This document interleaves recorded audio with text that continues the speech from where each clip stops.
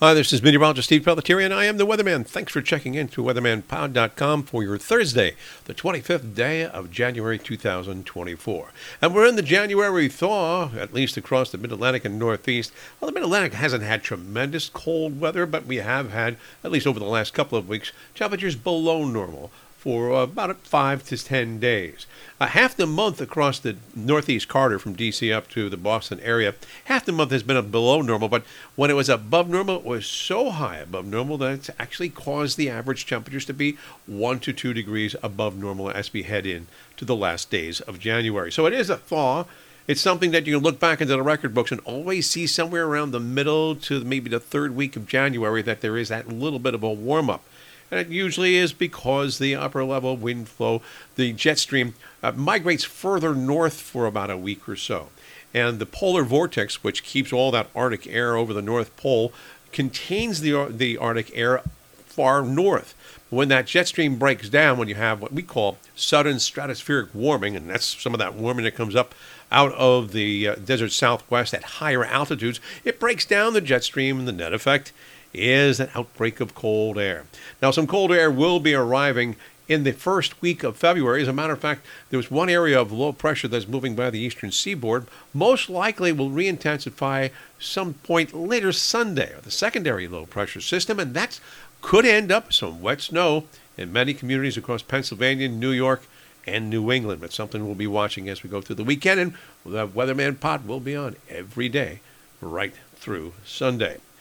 Taking a look at the airline hubs across the nation, we see that up in the New York, Newark area, it is going to be continued IFR, so they're going by the book. So probably about 1 to 2 hour delays because of the weather, low ceilings and visibilities, and rainfall.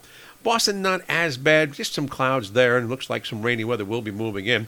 Also rain in Charlotte and Atlanta, so both places are going to have a tough time keeping the flight schedules on time. And that's because they connect with so many other places across the nation. So I expect a lot of aviation delays if you're traveling on Friday. On Saturday, they'll probably be trying to make up for it.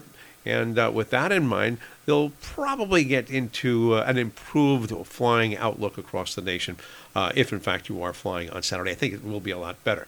In Texas, Dallas, and also Houston looking pretty good. Chicago having some rain showers. Minneapolis, St. Paul, not too bad. No major weather there. In the Denver area, there'll be some snow showers, but that's about it.